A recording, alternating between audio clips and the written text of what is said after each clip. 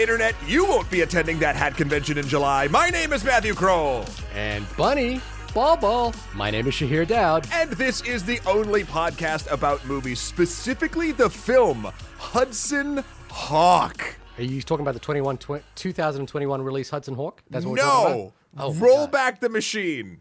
How many years? 2018? Numbers back to 1991, but we're doing this for a very specific reason with a very specific friend. Shahir, why don't you talk through this and then introduce our illustrious guest? Well, now we've made it awkward because now he's just going to be sitting there waiting for us to introduce him. But, Patrick, just sit there for a second, okay, while I talk about you. Just sit there. Patrick Hosmer... He gave the thumbs up. Is a wonderful animator designer who we've had on the show many a time before. I believe for the last time was for the Wes Anderson film Isle of Dogs. Yes. And on that episode, we asked you what your not necessarily what your favorite movie is, but what a movie that you just love. And Patrick, how are you, first of all? Hi, I'm doing well. I'm doing okay. How are you? Great. The second question is... I believe you wholeheartedly, Shahir. What was the movie you chose back then? What was the movie you chose? I chose Mystery Alaska. Which is an excellent movie. But in recent conversations, we've gone back and forth a little bit, and you suggested that may have been a lie. Well, yeah, I mean, a lie, maybe. I do love that movie, but I did recently see Hudson Hawk pop up on HBO Max, and then I realized that actually is my favorite movie. And I thought this would be a great opportunity because Hudson Hawk is a personal favorite of mine as well, a movie that played over and over on a VHS cassette tape of mine to the point of actually, the tape actually like faded away and got like thin at one point, when you could see right through it. So this was an opportunity to revisit a classic, which famously bombed and earned 2 Razzies in the year 1991, which was a seminal, when I look back at 1991, was a particularly seminal year in film. Terminator 2 Judgment Day was the #1 global box office phenomenon that came out that year. Mm-hmm. Dances with Wolves and Silence of the Lambs were both released in that year and then won Oscars in their separate year. Very big Oscar movie for animal titles. Yeah. Year. Of course, yeah. Kindergarten Cop came out, which is also an important film in the oeuvre of everything we talk about. Boys have penises, girls have vaginas. That is true. Thank you, and down in front. One of my favorites, What About Bob, came out as well. But there was a lot of movies that year. Tucked at the bottom of the box office numbers of that year was the originally budgeted at $30 million. Slated to have a budget of approximately $49 million on overruns, purportedly may have landed in a budget of around 50-something million. And if you recall at the time, Terminator 2 was the most expensive movie that ever got made with a budget of $82 million. And coming in with a final box office take domestically of around $17 million was one of my favorite movies of all time, Hudson Hawk. I am so excited to talk about this movie. So, Patrick, thank you for bringing this back up. I'm very curious. Thank you for bringing me on. I'm very curious, Patrick. Where, you mentioned it's on HBO Max right now, streaming on HBO Max. How did you see this movie for the first time? I think I rented it with my brother. Mm-hmm. And I have an older brother who was really excited for this movie, but somehow we did not see it in the theater. I don't remember it being in the theater at all, actually. But I remember we rented it 10 times. Yeah. So it was definitely home viewing for sure. Yeah, and you had to keep coming back to it. Had to keep coming back to it. That's the funny thing is I feel like this is one of those movies I wish I could say every time it's on TV, I stop what I'm doing and I watch it, but it's literally never on TV. It's only a home video, I feel like, which is why it was so weird to see on HBO. Matt, had you seen Hudson Hawk before? So here's the trickery of it all. I thought I had, but then what I watched last night was not the same film that I remembered. I think I built an amalgamation of Bruce Willis performances in my mind and considered it Hudson Hawk. I was trying to figure out why nothing connect. Like when it started with like Da Vinci shit, I was like, "What the fuck movie is this?" So to be perfectly clear and transparent, I think last night was the first time I watched Hudson Hawk. I knew things about it. It's one of those maybe cultural black holes that I just sort of never hit on, especially because. Let's be very clear. 1991, a young Matthew Kroll had eyes only but for Terminator 2 Judgment Day. I don't know if there was any room in my heart for any other film that year. And it's funny, like, I didn't know from the beginning with the copper to gold or lead to gold or whatever the hell the thing was. I was like, where is this going? It does, like with the narrator that's like, oh, this is a Da Vinci's house and there's this thing, a guy in the donkey's a guy in the donkey, and I'm like, what the fuck? Where's Bruce? He's a cat burglar? What the shit? So last night is my answer. I saw it last night. Well, that's perfect. So we've got two diehards on this, so to speak. Or Die Hard 2, dieharders. Oh, yeah. Or dieharders with vengeances. Yeah, and one diehard 4.0. No. One live free or die hard. Thank you. For me personally, I'm not, I feel like, I actually do think I saw this at a movie theater because I felt like it came out in the movies and in New Zealand, and I went to see it, and I absolutely loved it. And I remember it was just a film. There was a repertoire of films that we would always watch on summer vacation if we were going to a friend's place and they had a VHS player. There was just a very small cycling of films, and this one was very much at the top of it because we loved quoting this movie. And there's something very teenage boy about Bruce Willis's performance here. He's a wisecrack. He's funny. He jumps, he is a great cat burglar. So there was something just very appealing to teenage boys about this movie.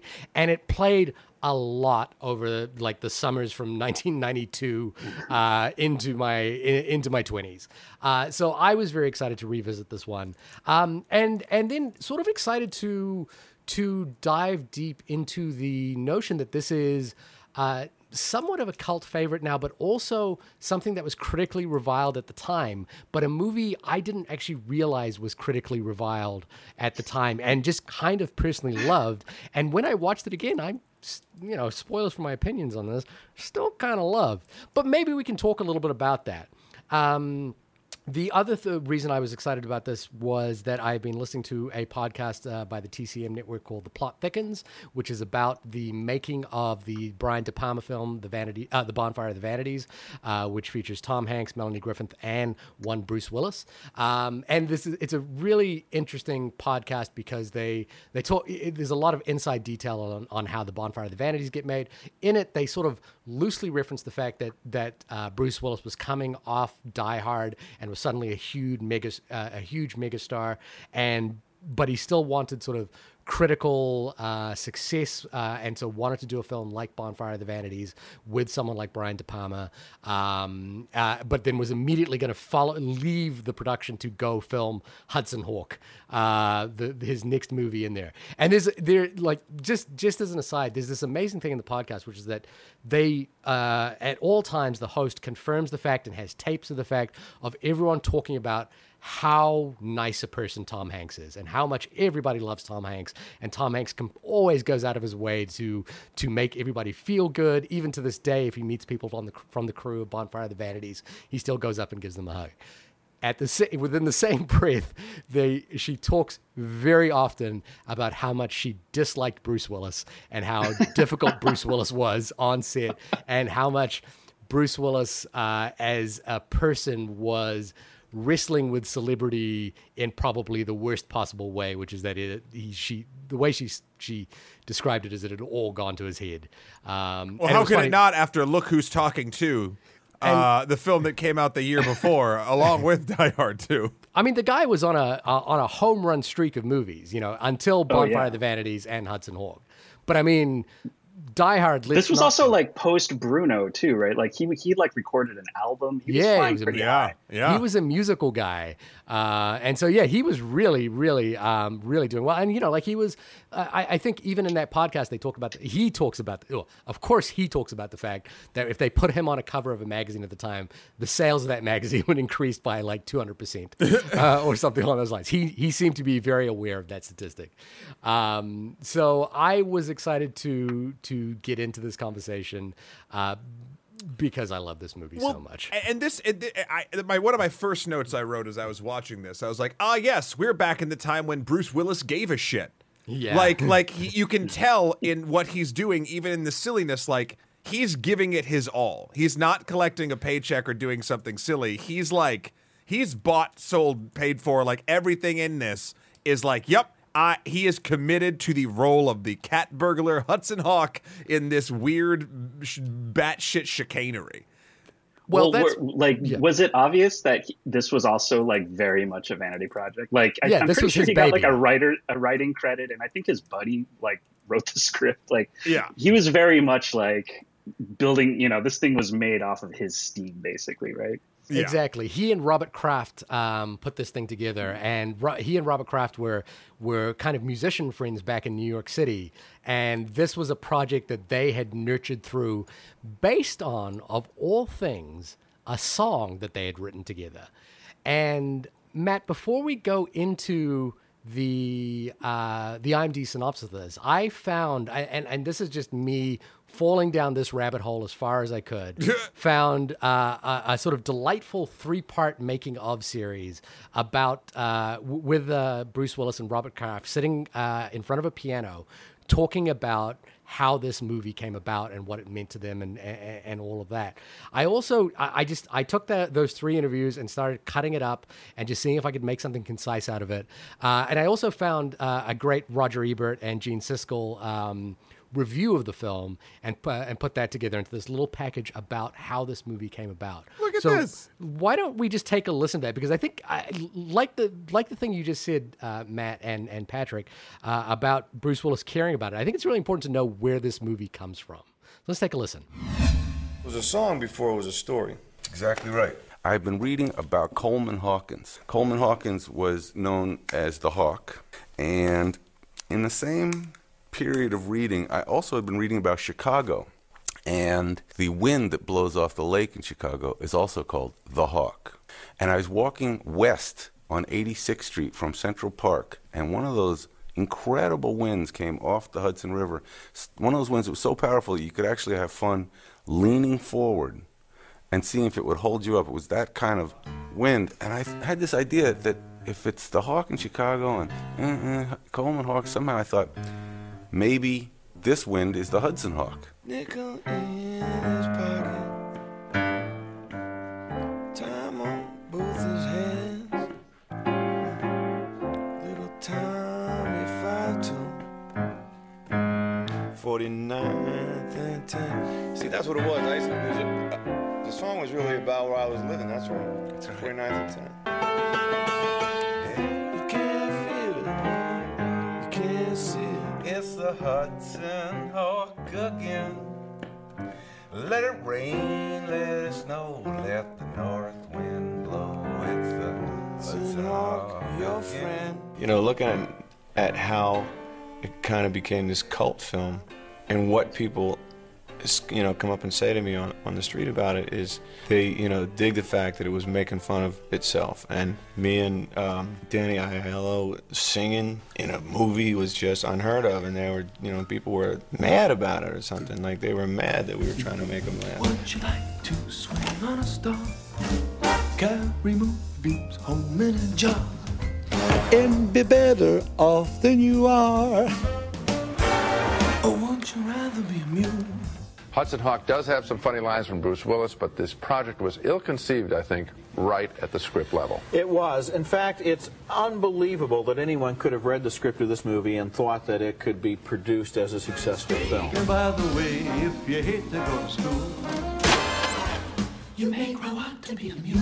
It was vilified, I think, more than any film of its time, of its decade. Bruce has a unique ability to be resilient. I think I was distressed, hurt, and I don't think I can say what you actually said, but I said, fuck it. I said, whatever, right. You know what I mean? It doesn't matter. Right? Bruce just said, you know what, man, if they don't get it, on to the next. To fool the people is his only thought, and though he's slippery, he still gets caught.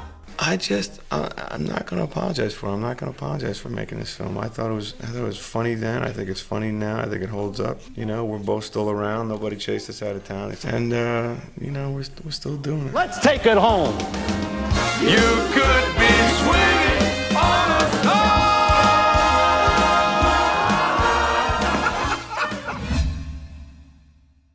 Matt, what is the IMDb synopsis for Hudson Hawk? I don't know if I could do it more justice than Mr. Willis and Co. But IMDb says that Hudson Hawk is a cat burglar is forced to steal Da Vinci works of art for a world domination plot. World domination. It's correct. That is what the movie is about.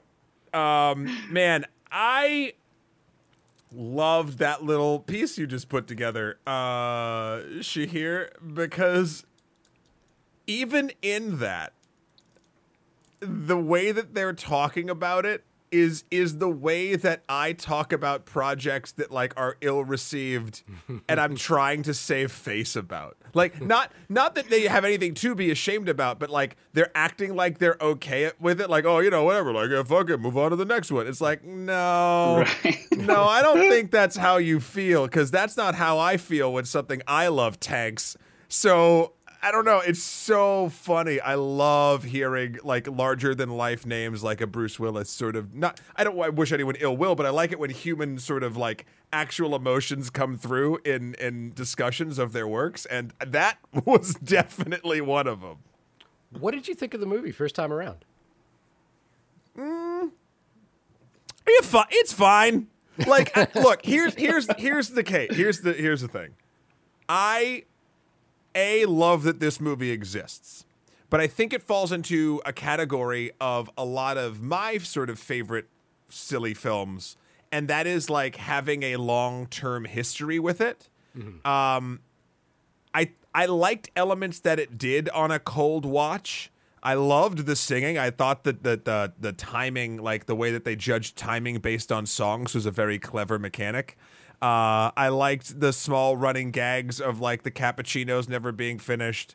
Even the wackadoo sort of one-liners that came out of nowhere and did not fit at all anywhere, like some of them were endearing.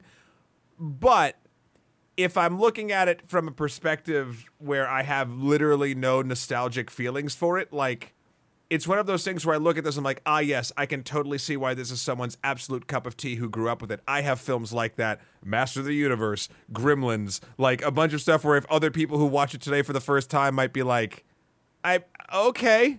And that's kind of where I'm at with the movie. Obviously it doesn't, there's certain elements of it that don't fully hold up. Just from where we are in 2021. I'll call it light racism and homophobia. But then again, it was 1991, and this stuff was sort of prevalent all throughout cinema in this sort of caliber of stuff. Anyway, I don't know. It also did have some very fun elements to it that I was not expecting. The Candy Bar CIA. Loved it. Also, David Caruso as Kit Kat? Yeah. What the shit? Okay. Well, this is before Caruso blew up for I know. For a hot minute. It must have been. Yeah. I mean, surprisingly, like, pretty robust cast overall. I mean, yeah, actually, really. Andy McDowell, James Coburn. Yeah. And Richard Patrick, E. Grant. Richard E. Grant. Our collective professional almost would have been collaborator is in this film. Do you know of whom I speak? Yes, hello, hi. I am so-and-so from so-and-so talent agency, and I represent Frank Stallone. Yes, correct. We got a cold call at Guy Code years ago of Frank Stallone's people wanting to get Frank Stallone on Guy Code. Wanting to get some of that sweet Guy Code action. Some of that sweet 2007 or whatever Guy Code action. I'm sure he had a really good backlog of like. Was it sort of a was it a Trump-like situation where it's like, hey, this is Frank. I mean, Frank Stallone's agent calling you. It was I really want to give my client Frank. And the reason I bring it up is we heard the voicemail left by the agent, and it was sort of one of those like one of the umpteenth memeable internal moments of that show that just kept coming back. Yeah, not to go off on a tangent. I mean, the funniest thing about that voicemail, though, was that it was a cartoon. Like, the voicemail was like, so I have a client who really loves the show, really wants to be on the show, blah, blah, blah. Like, it went on for like a minute, and then at the very end, it's like, oh, by the way, the client's Frank Stallone. Goodbye. Yeah, it was an odd, cartoonish thing. So when I saw Frank here, and I knew you were coming on the podcast, I was like, oh, look at that. It's all connected. I didn't even realize that was Frank Stallone until like when I just rewatched this movie. Yeah, this viewing was the first time I realized it was Frank Stallone. Yeah. Caesar. Caesar Matt, overall you kind of enjoyed it? Kind of. Overall, you saw it for its place in history. Yes, and I am hyper thankful that it exists. However, it's not something that I see myself sort of going back and revisiting. But again, I want to make it very clear. I understand the type of feelings a movie like this can give someone. And I love that it's maligned. Like, I didn't know it was maligned. Like, I didn't know I didn't know this history. It actually won the Razzie for worst picture that year. I mean, it's so funny. That seems very, very strange considering it's like you can follow it. Like, it's not a disaster. No, you can't. No, you cannot. I followed it fine. That's the thing that I love about the movie is that it's actually like there's no consistency, like moment to moment, scene to scene. Like they couldn't even. It's so inconsistent. They couldn't even stick with that idea of like he never gets to drink the cappuccino. Like they did it like twice, and then they just stopped doing it. And then they bring it back at the end. Yeah. I like it as a runner. But like it's like the movie. I think part of the reason why maybe we loved it as kids is, and why probably adults hate it, is that it's totally like kid brain. It's like ADHD brain, where like they don't really stick to any. There's no through line really. It's just like Looney Tunes kind of. Yeah, like Bruce Willis is definitely Bugs Bunny for sure. Yeah, I was gonna Looney Tune. I was gonna equate it to Animaniacs. It felt very much like an Animaniacs episode. Yeah, and it even has some of the like I think the final James Coburn Bruce Willis rooftop fight has a very Looney Tunes esque quality to it. Oh, for sure. Like setting up the pattern of he's gonna go this way, he's gonna go that way, he's gonna go this way. Nope. Oh, my hat. He's going the other way. But the interesting thing, you say it's not you can't follow it. It's interesting, like, I guess in a classical narrative sense, you can't. But again, something that I always harp on, and I love that films do, is setting up the rules of how the film functions, and then following them. And this film decided to go batshit cartoon town, and then it followed that structure throughout the entire thing. So it's following the structure of lunacy. And I, for one, was like, okay, I see what you're doing, film. I respect you are sticking with literally not sticking with anything. Like, I understand that weird sort of side element to it. I think I have an irrational love for this movie. I just have a completely irrational love for this movie, which is I can totally see things like I have a lot of negative reviews in front of me. Pete Travers of Rolling Stone said a movie this unspeakably awful can make an audience a little crazy. You want to throw things, yell at the actors, beg them to stop.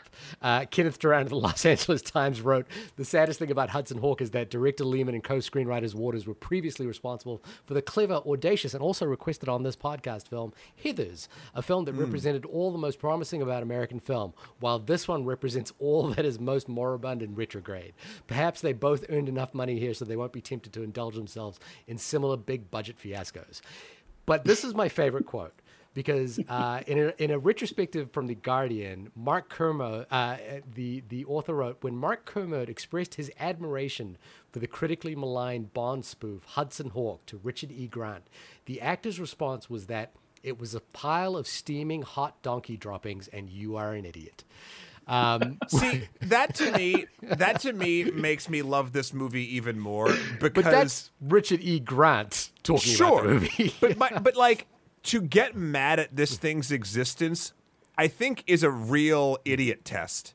Like you could be like, oh yeah, it's a silly movie, whatever. It didn't appeal to me. Like, but to act like it's a affront against God is like a weird take, even in '91.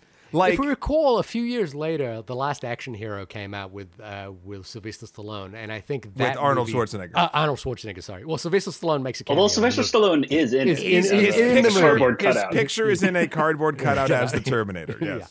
Yeah. And that movie was much maligned as well in terms of being an affront to what we understand about action movies. But so now, if you look at that film, it's a much loved film, and I want to lead the charge to say that Hudson Hawk should be reappraised in the annals of cultural relevancy and come back today. And I will lobby what minor power I have to direct the gritty reboot of Hudson Hawk, or the aged reboot of Hudson Hawk with Bruce Willis wandering the streets of New York City, unable to be a cat burglar anymore, and brought back in for one last heist. I'd be curious to know what the CIA code names would be for the gritty reboot. Oh yeah, it'd be like Four Loco and like Surge. For some reason, I imagine them all drinking different flavors of Starbucks. So it'd be like matcha latte and mochaccino. I don't know why. I think they should be social media platforms. TikTok, Snapchat, Snapchat, Instagram, Friendster. But the thing I loved about this movie now, the one thing I will wholeheartedly agree with anyone who doesn't enjoy this film, and I agree, Patrick, with you that this movie functions on a level of kid logic, which is perhaps what was appealing about it when we were young, and it was fun to watch over and over and over again. But the one thing I kind of did love this time around was how weird and twisted the villains were. The Mayflowers, to me, were so interesting every time they were on screen, where I was like, oh, these are like the billionaire villains who have like some, weird plan, the kind of things that we've seen in like a million superhero movies since. But these guys are truly fucked up and kinky and weird, and you sort of, I watched and I was going, what they've tapped into here is really this thing about billionaire villains that I think maybe we've forgotten about, which is that they're completely detached from any reality. These two characters are so far removed from any kind of reality that I was struck by how compelled I was by them, like how, interesting I thought they were, and how much it worked. Then there's like these multiple plots in this movie involving Andy McDowell's character, who's the secret agent, double agent nun working for the Vatican and the CIA, who falls in love with Hudson Hawk. The sort of genuine friendship between Danny Aiello, rest in peace, and Bruce Willis in this movie really just landed for me. And I think that gimmick of singing through heists is so good. Like, I love the Singing on a Star sequence as a sequence unto itself. I just think that is such a great moment. And so I just to sort of pull it up once more, Richard Brody of The New Yorker did a revisit. He had never watched the film before, so it was a reappraisal of this film. And, he talked about the fact that he didn't really know much about it. And he said, I only knew of Hudson Hawk from its reputation and has long been curious to see what actually resulted. The short answer is it's far from a masterwork, but at its best moments, the movie is vastly superior to the earnest classics of the genre, not merely in its satirical imagination, but in its cinematic imagination overall, and in its power to astonish. I had, and this is what he quotes, I had more fun with Hudson Hawk than I ever did with Die Hard or The Terminator because it offers from beginning to end such a prodigious, even profligate display of imagination. It veers off in directions that are surprising as they are idiosyncratic. The movie's identity is distinctive and integral, and it really is a unique experience. And I appropriate that comment as the way I feel about it. I get a kick out of this movie, and I'm surprised at the directions it goes. And I watched Tony Scott's film, The Last Boy Scout, just recently as well, which came out literally the next year, or it might even come out in the same year as this movie. And it's amazing to see Bruce Willis engaged versus Bruce Willis cashing a paycheck. Same year. He's great in The Last Boy Scout, but it's literally looks like he's aged like 30 years between these two movies. It's sort of really surprising how tired he looks in The Last Boy Scout on purpose, but it's just there's this energy to him that reminds me of the moonlighting years and what was so cool about him in those early years.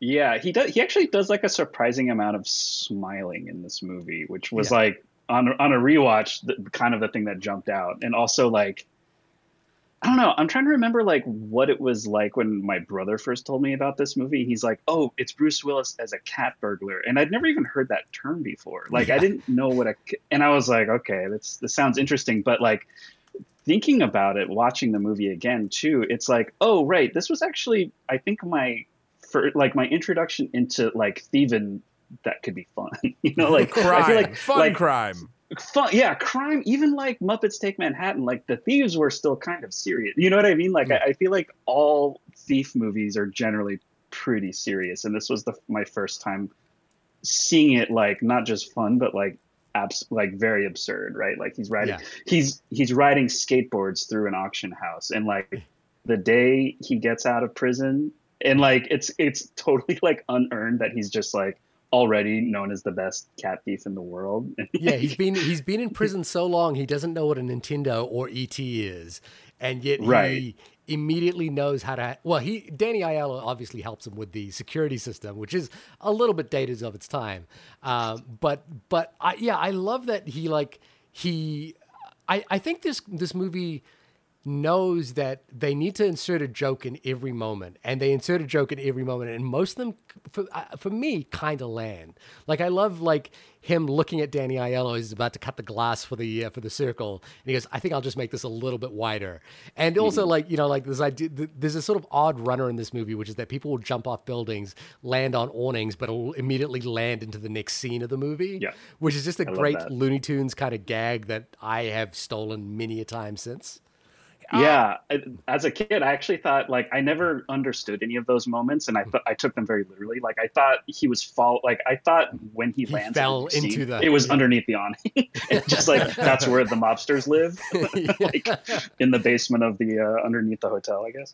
Yeah. I have a question that's a little off topic, but I've been wondering this since watching this film. What is the difference between a cat burglar and a regular old burglar?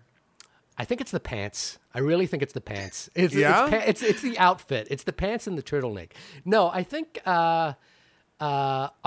it's the laser jungle, right? Cat burglars are there's always a laser jungle that they have to we're talking entrapment. We're talking Ocean's 12. Okay, we're talking To Catch a Thief. So you gotta be a little sexy to be a cat burglar. Yeah, I was gonna say you have to be sexy and defeat intricate protection measures. Isn't Catwoman a cat burglar as well? Yeah. Oh, yeah. Well, I mean, I get that. Her whole thing is cats. That's fine. But I and I know that there are it goes across the spectrum of who can be a cat burglar. But is it just the stealth and kind of looking sexy? Is that and intricate foilings of complex traps in museums and things? That's what it is. Because you think, okay, look at Michael Mann's Thief, right? James Caan is a thief. He's a thief, Right. but he's He's not, not a cat burglar. burglar. He's not a cat burglar. Yeah. I don't even think he wears black. I think he was wearing like a Canadian tuxedo through that whole movie. Like, he wasn't even trying to hide that much. He was just kind of walking around with a flamethrower. So, you know. I'm remembering the episode of The Simpsons where they're trying to catch the cat burglar, Homer the vigilante, and Marge, like the cat burglar starts calling into the news stations, and everyone's like, well, how could he be that bad? He's so charming. And it was like Sam Neill plays the cat burglar, and everyone's just like likes the cat burglar.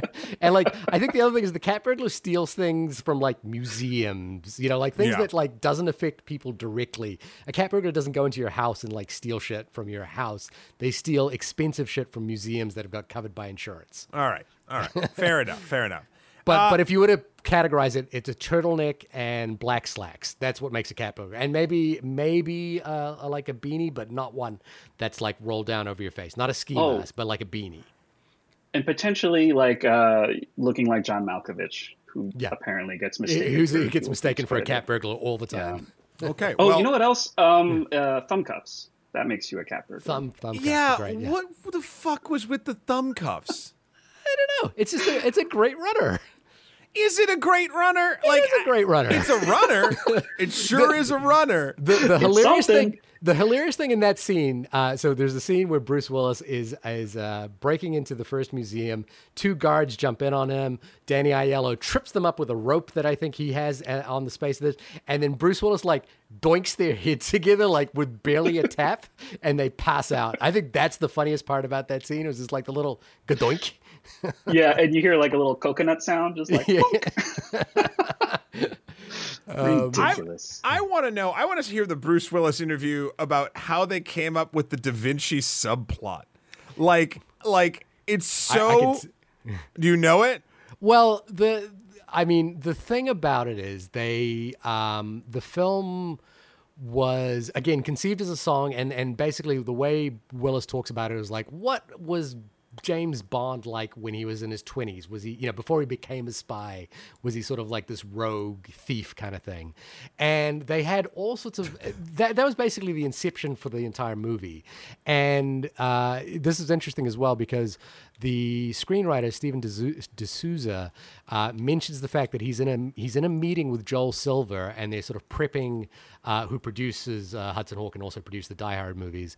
And he talks about that Bruce Willis gets a call from the studio that's producing the Bonfire of the Vanities, and the call says, hey, Bruce, just wanted to let you know we've tested the movie and everybody loves you in it. We're going to recut the movie so that, you know, you're in it. You're a much bigger part in it.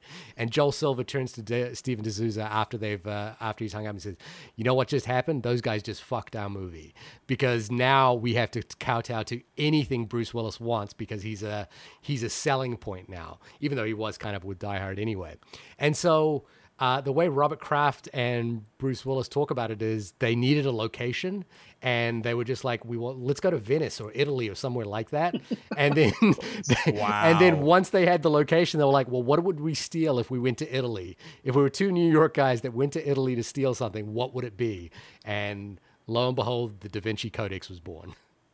Wow, this is like I feel like they kind of like wrote the blueprint for like how they made the Ocean's movies, or how they made like Mission Impossible movies, or they picked the vacation location first. Yeah, and then like, let's write the story around that. It's a travel movie. Lake Como, you know? let's do it. Yeah, let's see what we can steal from Lake Como. Let's go to George Clooney's house in Lake Como. It's just going to be a bunch of the original Ocean's 11 script. The original Nespresso machine. Yeah, even better. Even though they were like, okay, fine, Rome, that's our entry point. Yeah. Da Vinci's a horse guy. Like, it still doesn't make any sense. They're like, okay, he made a machine that makes gold. But like by accident, that still doesn't have anything to do with. I just think there was a lot of copper. Like, I don't. He was trying to do bronze, right? Like or something bronze. like that. Yeah. There was lead I into just gold. think like it was just this thing which was that, okay, we've got a cat burglar. He's Bruce Willis. We need to get him to Rome. How do we get him to Rome? Once he's in Rome, what does he steal? Okay, I read this article like in the New Yorker magazine about, you know, Leonardo da Vinci's early inventions. Let's throw something like that in there. And what I think is cool though is that the movie kind of takes that stuff not seriously, but like understands to structure it around the story as opposed to structuring it around Bruce Willis. You know, like it starts Yes. with the Da Vinci mythology, and you walk into this movie and you're like, hey, I was here to see like some hijinks with Bruce Willis, but instead you're in Italy in the 1800s. I am a big fan of fun heroes thrown into movies that is not about them, i.e., go see like Big Trouble in Little China, like that. Like that's not about Kurt Russell's character. That's a whole thing is happening around him, and he's just kind of there getting hit in the head with shit. Like So totally true, right? Like they're both fish out of water stories. They're both movies where like things happen to the guy the whole time. But I would say that like the difference is that the whole Jack Burton in Big Trouble in Little China is always like, what the fuck? And Hudson Hawk does not seem to be affected by any of it. He's just like, it's a fish out of water where like it has no effect on him. But I'm even going beyond fish out of water. Like you could argue that Wonder Woman, the first Wonder Woman film, is a fish out of water film, right? Like, but the movie follows and is about Wonder Woman's journey. In Big Trouble and in Hudson Hawk, the movie's just happening around them, and they're just there. Like it's literally an RPG campaign, and they're one player that might get to do something. Like it's very refreshing to see. Yeah. But also, this is like in the world of Joel Silver, like one of the most prolific producers of modern action blockbusters. This is how they work. Like I was rewatching Robert Altman's The Player, where people are pitching movies, and it is like they're just pulling threads from one place after another. Like the original Die Hard movie, for example. Oh, no, sorry. Die Hard with a Vengeance, the third Die Hard movie, was a completely different screenplay for a completely different film. And then someone said, like someone at the studio bought it, and then there was a meeting. Was like, well, what's the plot for the Die Hard movie going to be? And they were like, well, we've got this other script about this other movie. Let's just change it into a Die Hard movie. I think they did that all the time. This is all This is how movies like this, which aren't started with a screenplay, but are started with the idea of making a movie, are kind of pulling at all these different threads. I'm sure they were still writing the screenplay while they were shooting. Yeah, I think it's widely reported that the reason there were so many budget overruns and there were so many problems on this film was that they didn't really have the screenplay locked in as they were making the movie. And reportedly, again, I've just fallen so far into this loophole because I love this thing. Bruce Willis would like turn up and with different gimmicks for his character every day and would just try them out. And they had hired Michael Lehman after he'd done Heathers and done well. But I think one of the crew members, there's a great New York Times article about the budget overruns on this film, talks about the fact is that like we all knew that Bruce was really in charge of this whole thing.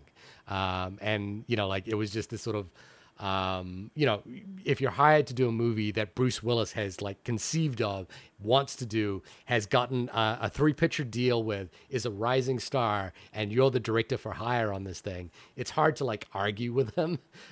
Sure. Yeah. And it's hard to like for anyone, they're just riding on Bruce Willis's success at this point as well. Yeah. Also, side note, I just want to point out, if you go to the IMDb page for Hudson Hawk, the first 4 of the 80 or something photos that they have all look like they should be out of Blade Runner.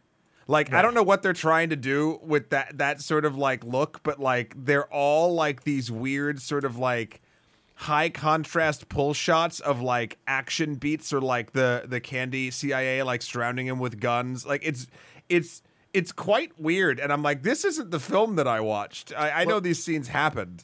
Well, the film was shot by Dante Spinotti, who went on to like do movies for Martin Scorsese and Michael Mann. One of the great cinematographers of all time. And again, the story is he was a last minute replacement on the movie. Like he was brought in at the last minute, replacing the overrun production. Andy McDowell was also a last minute replacement as well. When the first actress that they hired, I believe an Italian actress, was having fainting spells. So they brought Andy McDowell in at the last minute. Oh, wow. I heard Isabella Rossellini was also supposed to do it, which would have changed it so sense. Much. I feel like, right, as an agent of the Vatican, like that would have. It's so funny that they replaced her with like a Southern American, exactly, like, accent. Like it definitely adds to like the absurdity of it for sure. Yeah, it's got this. It would have made too much sense. Yeah. Well, the other thing, going back to the Mayflowers, and I'm a sucker for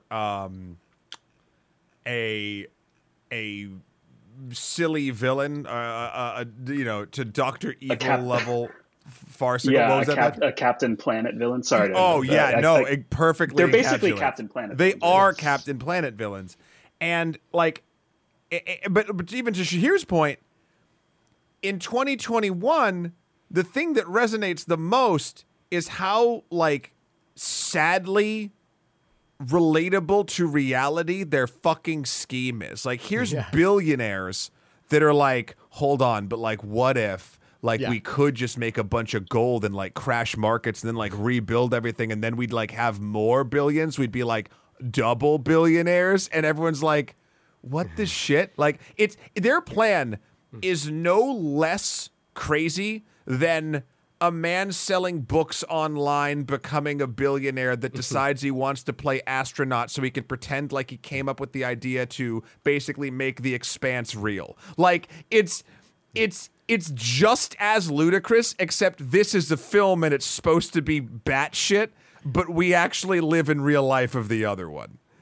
Right. They were basically like, what's more money than money? Yeah. That's what we want to figure out. Like, that was their goal. I think my favorite little gimmick of the Mayflowers was like this visual gag that probably was like not easy to do, but do you remember like they had like a super limo? Yes. Yeah, like, and yes, the best limos have the printer. The printer and the shredder. I love that. The limo has two love seats facing each other, and Darwin Mayflower is sitting on one end, and on one to his left is a fax machine, and to the right is a shredder. Yeah. And it like prints out a document, and he just pulls it out and then puts it into the shredder, and the shreds like fly out of the exhaust. Like, what a perfect little sequence there. Yeah. And it just sort of existed by itself. It didn't connect to anything. Well, not much connected to anything, really. But I do love like weirdly sexually perverse the Mayflowers are. Like, I love that when they're showing their photo slides, there's suddenly like these like sex party photos with the butler in the middle of it, and I love like how the Mayflowers talk to each other in this like completely detached from reality sexual way, like outbid by my own wench, and like, don't hate me, baby, and they start licking each other in front of other people. I just or love that this, they would like that they could like shoot two guys in the head and then dance on their bodies. It's like it's so twisted. It's this got this like, and I guess what I like about that is this idea that they're just so far removed from the everyday reality of what it means to be a normal human being that like that it's not just that their plan is fucked up and weird, but like they're also sexually, they're completely perverse. Like, I love that when the codex is finally in operation and Richard E. Grant is standing next to it, he just starts humping it like he's fucking the machine. Like, he just starts going at it, and I was like, I just love that was a decision that was made on this movie, and Richard E. Grant just kind of went with it and pretends to fuck the codex as he's about to thing, and then finally it climaxes all over him in gold. Oh yeah, that's true. Yeah, he brought the machine to climax. I do wonder how much of that was like Richard E. Grant really like inhabiting the character and kind of bringing something to that. Yeah, that might not have even been like there in the script. Oh, you don't think it was Bruce Willis just being like, and then once the machine starts going, you start fucking the machine. Just you gotta fuck the machine. You know what I'm saying? Yeah. Or like Kit Kat, like wearing all those different outfits. Yeah. I love this little detail of Kit Kat doesn't talk even when he gets shot, and he hands her a card. It's like the shredder thing, which is a little detail where he like all these cards fall from his like body, and then he hands her a card saying, "I always liked you." That's such a great little like weird detail that's like so unique. Yeah, I was really happy to see like the whole time he's showing these cards, and then when he dies, you just see the cards spill everywhere. Like, it was such a kind of a nice little reveal. You're like, where the fuck is he keeping those things? The line that actually like the line that I felt like wouldn't play in 2020 the most was, and it did surprise me when I heard it this time. I was like, what? Was when Butterfingers says, "Should I rape them?" Yeah. Like in the car. And I was like, wait, what? And then they give him a book. They give him a Dr. Seuss book to read. He's like, Butterfinger, just read your book for a while. And then, like, yeah, don't rape. Just read your cartoon book. That was like a moment where I was like, whoa. Yeah. And you know, like, I think this movie has like a sort of cartoonish darkness to it, but when it gets dark, it's dark. Like there are beheadings, there is like knives slicing people's heads and things like that. You know, like it's pretty out there. With its verbal cues like that, I think is the most egregious. I mean, it's funny. Like even at the time, I don't think like Looney Tunes humor about a rape culture was really kind of a vibe that was going around. Like, to take that swing is fucking weird even in 1991, and it did. Like, I stopped it and rewound it and was like, yep. Did he what just say the that? fuck Yeah. did you just say? Yeah. And like, you know, the stuff you expect from a film of that ilk is like when he's talking and he's sort of tongue tied with Super Nun. And he's like, oh, you know, something like that, like I kiss this, I kiss that, I kiss my friend here, like, you know, but I don't kiss guys. Like that sort of like super. I mean, I don't even know, like light homophobia, that sort of shit. That's the kind of stuff you expect, but a full blown like dropping that as like a funny toss away line about this. I was like, dude, movie. It did also. Right. It did just make me go, what have these guys been doing? You know, like these CIA, like this group of rogue CIA agents. I was like, what the? You know what's interesting? You know what's interesting? Actually, I'm glad you brought that up. This is why I think the majority of the movie works. But that was the only moment that broke me out of the film. Like that particular moment, or those characters? That line. No, right. Just that line and that moment. Like, I was on the ride, and just that line ground me to a halt. And I was like, whoa, fuck, what? Yeah. And yeah. like... Yeah. And again, you know, we're looking at this through a lens years later, and was it ever okay? No. Was it more, I guess... cinematically socially acceptable? Again, I don't know. No, but oddly, and it's not condoning the line or anything like that, it made me, like, rather than make me go, what are the filmmakers thinking in this moment, it made me go, who are these characters? And like, because I also genuinely, because the way that character Butterfingers is set up, where he doesn't know what he, like, where he's a big old dum-dum and right. like says dumb shit all the time, like to be in Paris in love, you were in Italy, but whatever.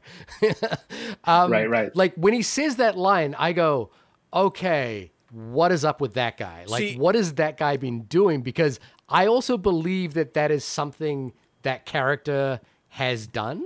You know what I mean? Right, exactly. Like, that's when you're like, you get a view into how he was recruited and why. You're like, this guy does that. Right? Yeah, like, exactly. That's this. There's something within this world where that is a thing, and I guess I just don't see value in that fact if that's the case. Like we already know he's a big, dumb, violent idiot.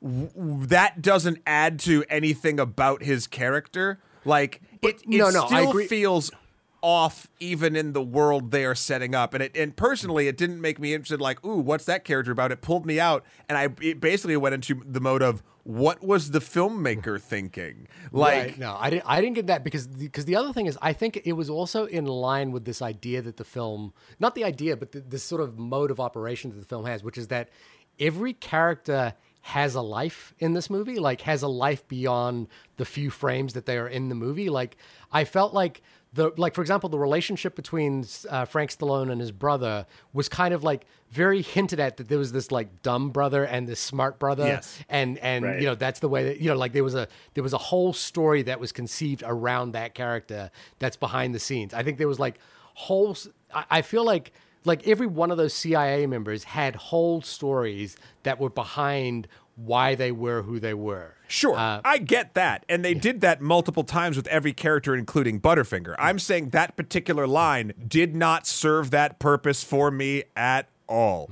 Because if you want to maintain your sort of dissonance into a film, you don't have a screeching halt moment like that. And again, I don't know because I wasn't as up to snuff with the sort of lexicon of that during the day, but I don't think I've seen a lot of comedies, even in 91, dropping shit like that. So, like, it felt, again, and this is just for me, but it felt out of place even in all of the nuttiness around these characters that did live their own lives.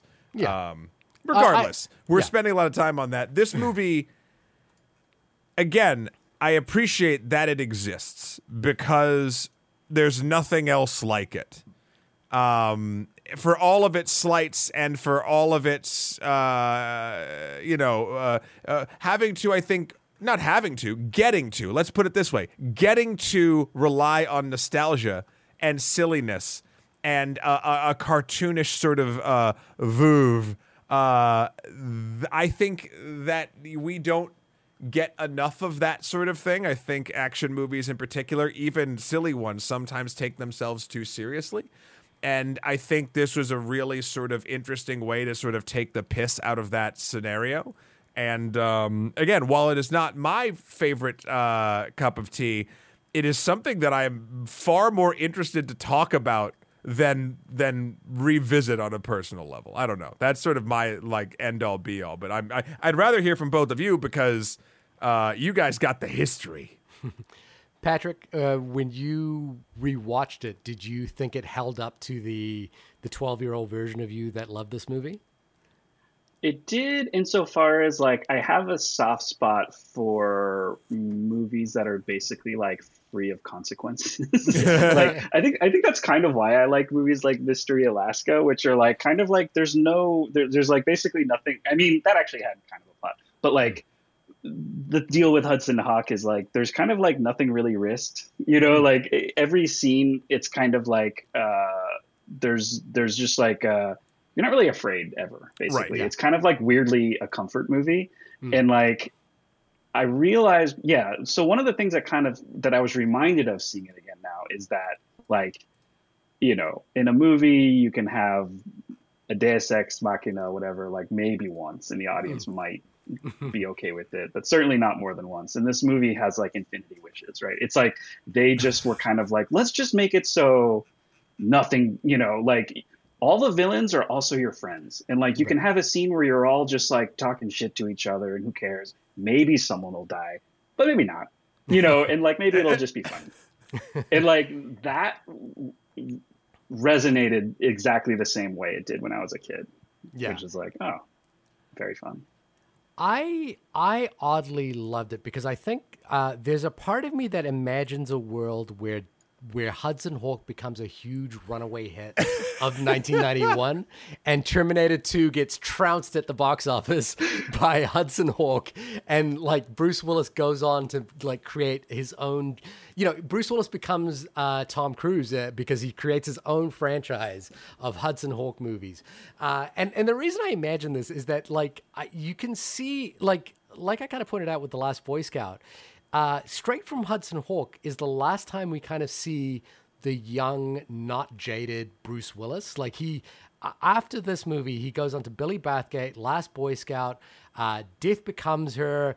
Like he's already done Die Hard 1, Die Hard 2. He's moved away from Moonlighting, but this is the last hint of the person that was in Moonlighting. And everything from this point on is all about how tired he is. But there are moments of like amazing glimmers in his filmography, and like this alongside maybe The Fifth Element are worlds where I imagine that like he stumbles onto another franchise unlike Die Hard, and like kind of like Tom Cruise is able to like transcend one franchise to the next and becomes a superstar in everything he does. But this movie flops, and I still think it to me, oddly, when I watch it, I feel like this is the, like he kind of gets thrown into this grizzled action movie kind of guy, the wise guy sort of thing. But there's not too many movies that actually really play on the fact that he's really funny. Like that his comedic timing is really on point, and that he has like this sort of great sort of dances kind of choreography about him. I think like every movie we see him past this point has this sort of like heaviness and weight to it.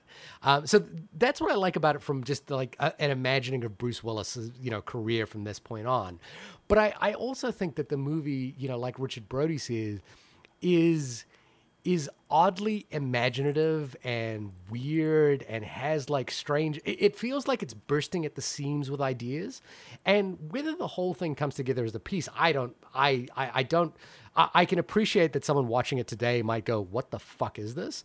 But then, like around that period, we have the sort of grand extravagance of something like Terminator 2, which is bursting at the seams visually, technically with ideas and visually. And then we have something like Who Framed Roger Rabbit, which is also bursting at the seams with ideas. And I think this movie kind of like, in a weird way, is like the inverted flip of those, where all of that, like there's too much stuffed into this movie and it doesn't work. Whereas in those ones, there's like this perfect balance that is struck. And I kind of just... I love watching it for how odd it is. It's one of those things that I think I love watching to see people's reaction to it, to see how they feel about it. And I think, like it's oddly visually dynamic, like we're just talking about the scene. We don't sort of mention the scene where he's on the back of an ambulance and he gets thrown out of the back and he's sort of like tap dancing from one side to the other. Someone throws a cigarette and he's like, ugh, menthol, pitches it on. And it's like just a quick little cutaway Bugs Bunny. joke. It's Bugs Bunny. And it really, I get a kick out of all of that stuff. I think it actually like really, when this movie sings, I think it really sings. Whether it comes together I don't know. It's that scene too is one of those things where it's like when he's on the gurney flying down the highway and he gets to the toll and he throws the change in. He throws the change in, yeah. At no point did you think like it's not going to work, right? Like that's kind of what I mean too, that there's like no real consequences to anything. You're like, obviously everything's going to be perfect. And the ambulance flies over and explodes. I know. I didn't understand why the ambulance exploded. But then That's what they did in the 90s. I guess. But then the ambulance stops right where the CIA are waiting for him, and Butterfinger steps out of a porta potty, and I was like, wait, were you waiting for him here the whole time kind of thing? It's got that sort of like... Yeah, they each got to introduce themselves in like a way that perfectly is emblematic of their like little personality too. Almond Joy does a judo chop, and Snickers has a little electrode. Because he's a nerd. Forgot. And I think I like that moment that you mentioned of the fax machine and the shredder on one side, and then it's just like the cutaway gag is so quick of like the shredder, like the paper flying out the other side. It's like quick, clever, snappy. I love it. I just think it's great. There is so one thing that came up watching it now that I was not aware of as a kid was like all the sort of latent 90s criticism of like yuppie culture and like the fear of like new money or money in general, really, right? Like the bar is like now like a TGI Fridays Fern bar, and like the Mayflowers themselves were probably like the nightmare vision of like what yuppies as billionaires would be, right? Like extremely wasteful and materialistic. Well, it's funny because, I kind of refound this movie through listening about the Bonfire of the Vanities and in the podcast for the Bonfire of Vanities, you kind of get the sense that there is a little bit of a requiem for that movie in terms of thinking about it as like maybe a misinterpreted masterpiece. But I rewatched, and that movie is entirely filled with the same kind of like fear of yuppie culture and the sort of like the understanding of the Reaganite 1980s kind of coming to a grinding halt, and we're having to sort of deal with this class warfare. But that is I watched the Bonfire of the Vanities the night before I watched this, and I was like, the Bonfire of the Vanities is a genuinely awful movie. It's a genuine it's a dud, and that's directed by fucking Brian De Palma, who's incredible. But that movie is like, nothing lands in that movie whatsoever. And I think it's odd to me that maybe I'm not sure where Bonfire of the Vanities landed on the Razzies. It was also a very maligned film, but that's a maligned film that I think kind of deserves it. Sure. This is one where I think it's a maligned film that I think is really interesting to watch, and like compelling and fun to watch. You mentioned how like, in the sort of like parallel universe where Hudson Hawk is like, the big #1 hit over Terminator 2 in 91, right? It is kind of fun to imagine, the scenarios of Bruce Hudson Hawk, like what he would be stealing in part 2 and part 3. And like, I immediately started thinking of like their bar, which again was a thing that like did not like loom large in my memory as a kid. Did not matter. Yeah. you can tell they've packed so much like history into that setting. Like the that captain, captain's steering wheel.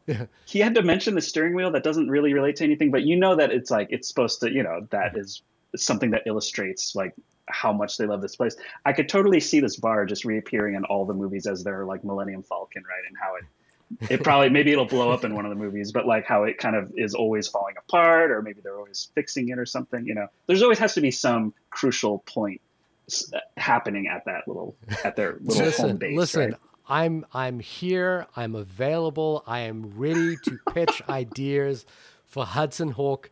Hudson Hawk, the 30-year, is it 25? Maybe it's 30 years now.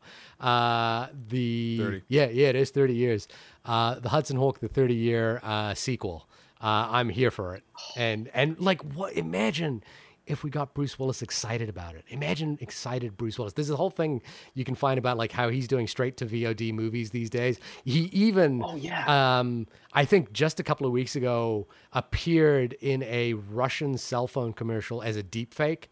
And, but it was like one that he agreed to and was like paid for and was like, what, you guys want to use my likeness to like be in a commercial? Yeah, fuck yeah, do it. I don't have to do anything.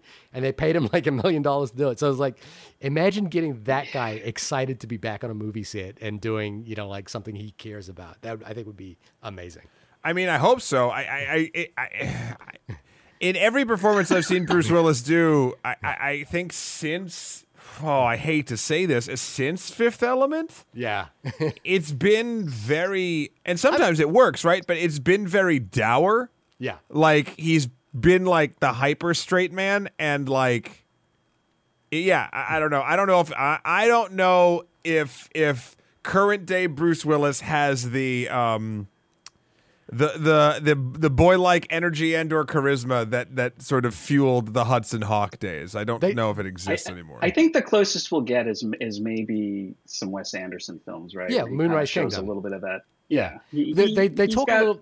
There's like sort of 2012 might have been the last time Bruce Willis cared when he did Looper and Moonrise Kingdom in that year. Like there's even talks like he was fired from The Expendables Part 3 because he wanted so much money for like a couple of days. There was like a public feud between Sylvester Stallone and him, where Sylvester Stallone called him greedy and lazy on Twitter.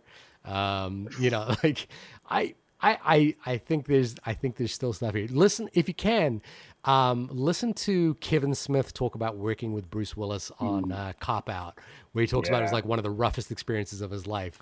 And Bruce was just like not having it with Kevin Smith, despite the fact that they both ended up in Live Free or Die Hard a few years later. Yep.